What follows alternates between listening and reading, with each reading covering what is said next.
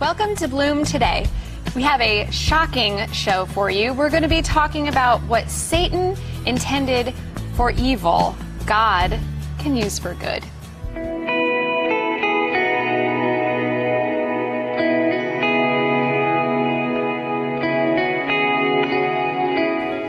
Hey everyone, so today we're talking about when Satan intends things for evil, but God wants them to be for good. So is there really hope if Satan seems to be winning? Yeah, sometimes it feels like completely overwhelming because Satan just seems to come in and take everything from you. I know in my past there have been times when I felt like everything was stripped from me. I didn't have anywhere near the amount of friends and family that I wanted to be around.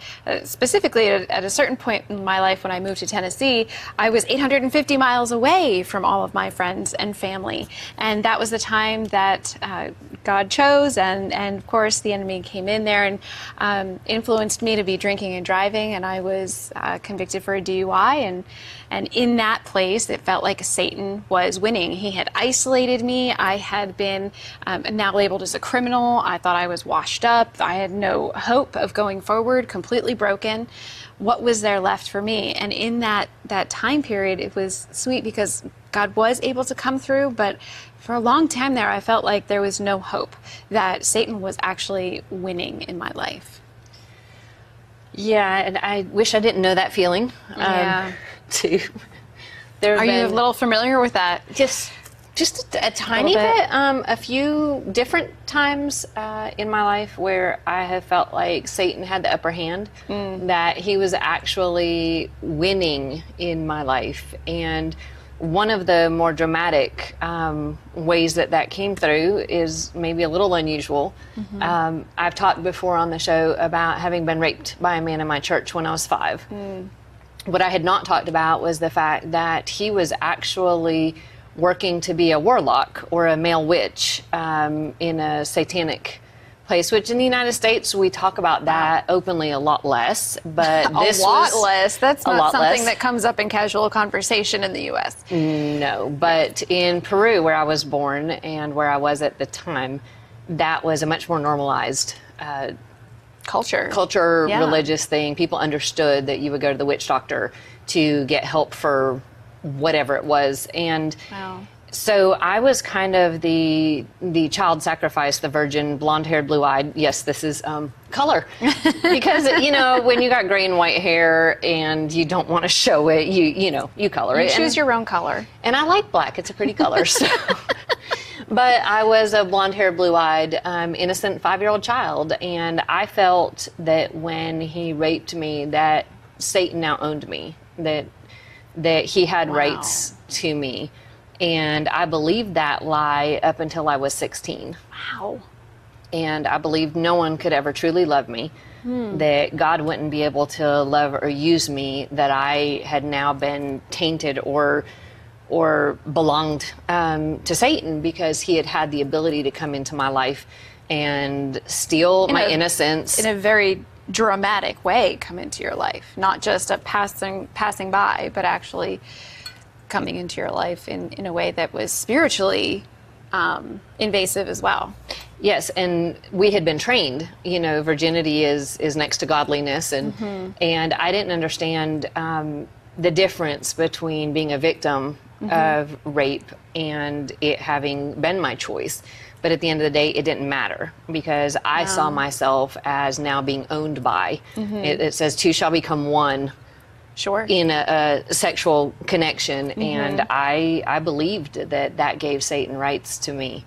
Wow. And that's a place where Satan really, it felt like he was winning. I'm sure. If you feel as if you were owned by him, then yes, I'm sure that sounds like winning. And children believe it's their fault. Children make it all about their place in it. Sure. So I owned that reality, and it took time for me to start understanding that wasn't the whole truth. Not just the changing from being a victim to not, or victim blaming, or a child's perspective, but the truth about the lies that Satan brought in to his ownership over my life and the hopelessness that came with thinking that. Sure. But you became free from that, you said. Oh, yeah.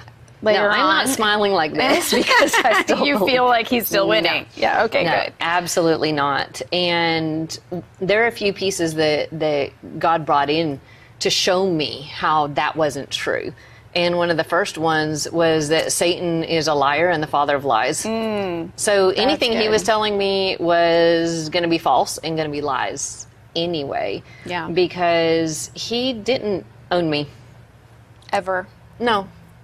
Not ever. He wanted to lay claim on me, and he may have had a premonition that God had a calling on my life to do this, to show light into areas of darkness and areas that are his territory or he thinks are his. Sure. But no, God had a plan. He always does. And Isn't that amazing? He changed that. And the funny thing is, Satan only influences you moving forward if you're believing his lies. Yes. Yes. Oh my gosh. Yes. I completely agree with that. If we're believing what he's telling us, then we can fall victim to what he wants to tell us, and we can go down that path rather than following the path that God has clearly laid out for us. In so many scriptures over and over again, it's talking about Satan being the liar, of course, and God has the truth. He is the truth. Jesus is the way, the truth, and the life. And God chases us in his truth. And the funny thing is, it says in John 8:44 that Satan lies. He's just speaking his native language because he is a liar and the father of lies. He's incapable of telling the full truth. The And full God's truth, for sure. He certainly tries to take God's truth and twist it and warp it just enough. But he is incapable of speaking any other language, essentially. He has to warp it outside of what God's will is. So even if I believed that Satan had ownership rights to me for whatever reason, there is still the fact that Jesus' death on the cross purchased me Yes. back. Amen. With his blood. Amen. It says in 1 Corinthians 6:20, Jesus bought us with a price, the blood of Jesus Christ. And there's more scriptures that... Absolutely. Galatians 3:13 through 15. And Christ redeemed us from the curse of the law by becoming a curse for us. He redeemed us in order that by faith, we might receive the promise of the Spirit.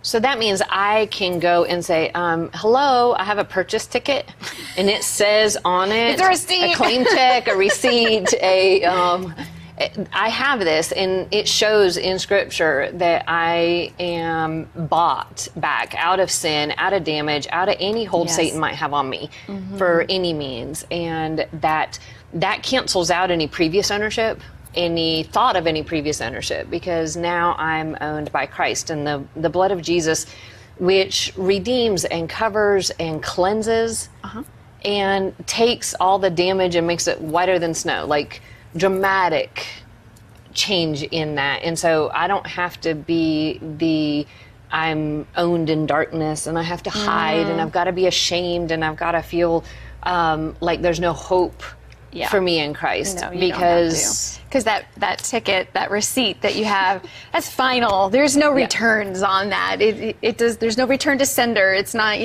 all sales are final. Everything must go. Yeah, well, this is a purchase I want to be final. Yeah, absolutely. No takes these backsies. I don't know. That is so cool, because he also turns it into the concept of adoption. Yeah. He makes it a legally binding agreement that we're now part of his family, that whether we think of ourselves as a slave, well, then we're a love slave to our Lord. He's purchased us to be his, or if we were a child with no parents, now we are adopted into his family. Yes. That any way you look at it, it doesn't even matter how you see yourself broken, how you see yourself as belonging to anybody else. It is still very, very clear that God says that we are no longer owned by sin. We are no longer under Satan's dominion or control, that his death on the cross and his resurrection changed the entire game, so that now we have hope and freedom and life in a brand new way. It's just when we sin, it gives Satan sort of access to us, but he never actually owns us, and he never is going to win. I've read the last page of the Bible. really Like many others. I know it's happening. we know the end of the battle, no matter what it looks like today. Yes, absolutely. And God adopted us into his family.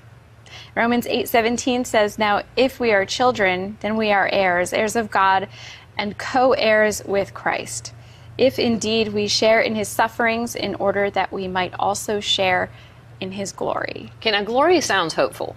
It sounds Heck yes. beautiful. It sounds powerful. Yes. It doesn't sound like Satan's winning Uh-uh. if we're sharing in his glory. So- That's like But glory. we're sharing in his sufferings in order that we may also share in his glory. So it's not the end of the story. The suffering is not the end of the story.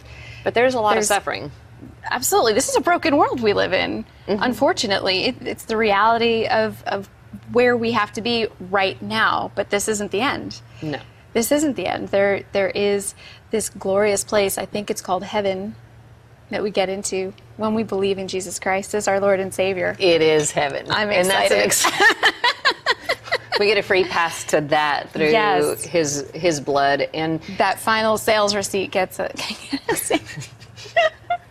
well, and it gives such life when we contrast it to the unbelievable lengths of depravity and brokenness that Satan can Oh, gosh, yeah. capture us in, that he can do everything to devastate and destroy and break and hurt and damage. But the fact is, it He doesn't tries. matter what level that goes to. Nothing can separate us from God's love, and nothing can cancel the purchase receipt that we're talking about. Exactly. That we Nothing actually cancels have, that out. have in Him. Praise God. Thank you.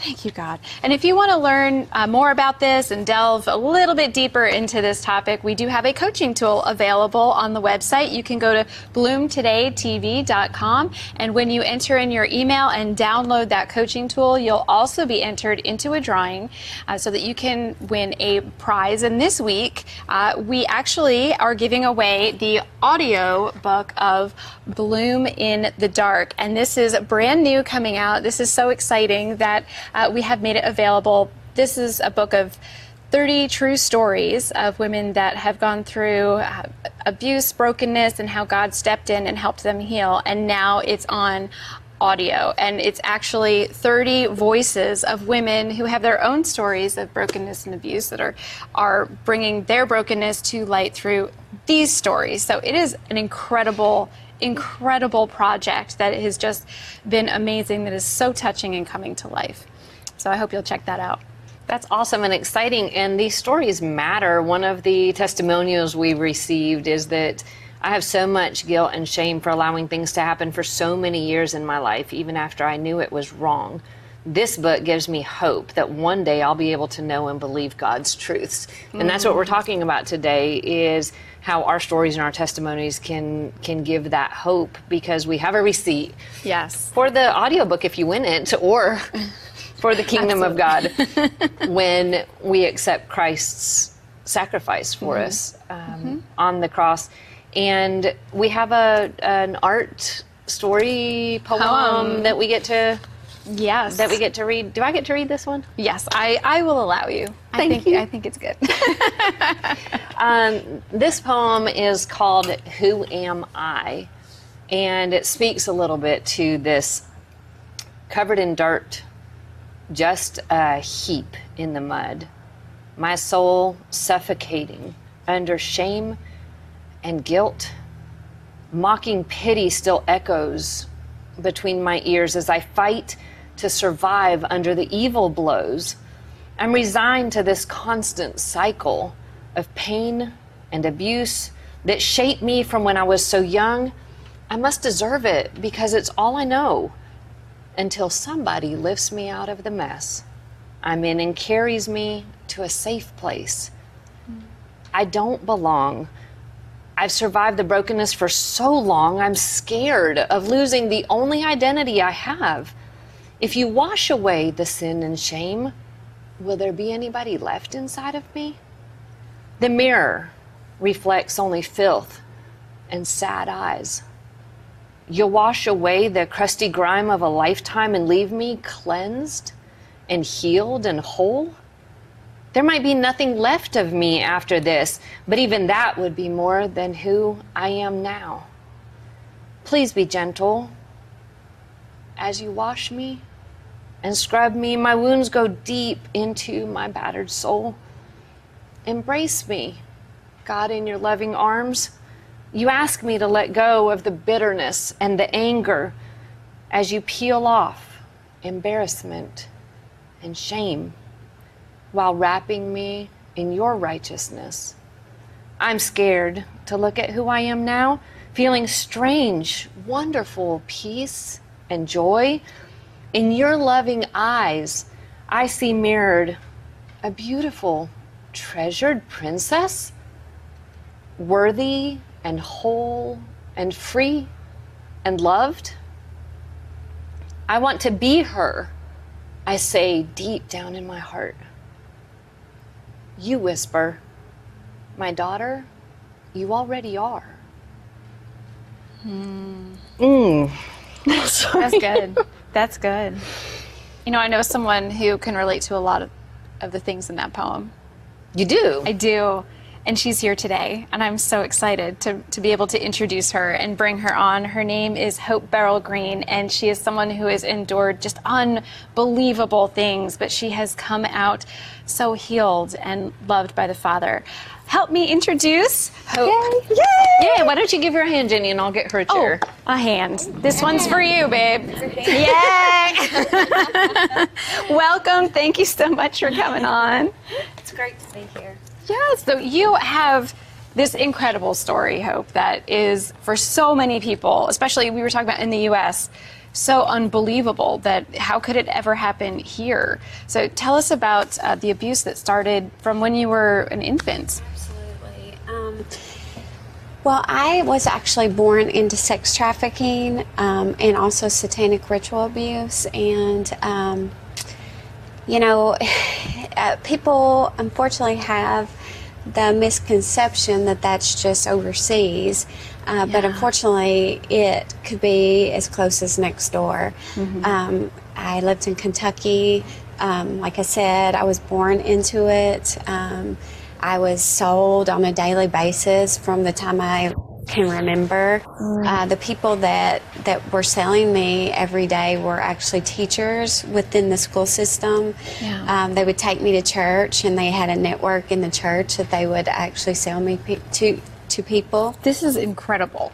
Yeah. That this is happening amongst the suburbs of happy, healthy families. Yeah, I mean, it's sad to say, but it's not just on the streets that trafficking is happening. It's in Tennessee. You know, I was trafficked in Nashville, downtown Nashville. I was trafficked in a college in Murfreesboro. I mean, I've been trafficked in areas around here, and, you know, throughout Kentucky. I mean, I was taken, you know, to lots of different places, and it's sad to say, but it's true. It happens every single day. You know, another twist to it, unfortunately for me, was they were involved in satanic ritual abuse as well. And so not only did I not have anybody I could trust as far as, you know, physically and human, I couldn't trust God. I mean, they told me that God had me there, that, you know, it was His will that happened to me. And, you know, they would dress up and pretend like they were Jesus and do horrible things to me. So in my mind, if God can do these things to me, then I must be this evil, horrible person. I mean, there must be something about me. And that's what they made it about. And it's really, any type of slavery is always about controlling the mind. They tell me when I went to the bathroom. They tell me when I got to eat. They told me every move that I made. So it's very, very hard for people to understand that it's not just about, I'm going to decide one day, I'm going to get up and I'm going to leave.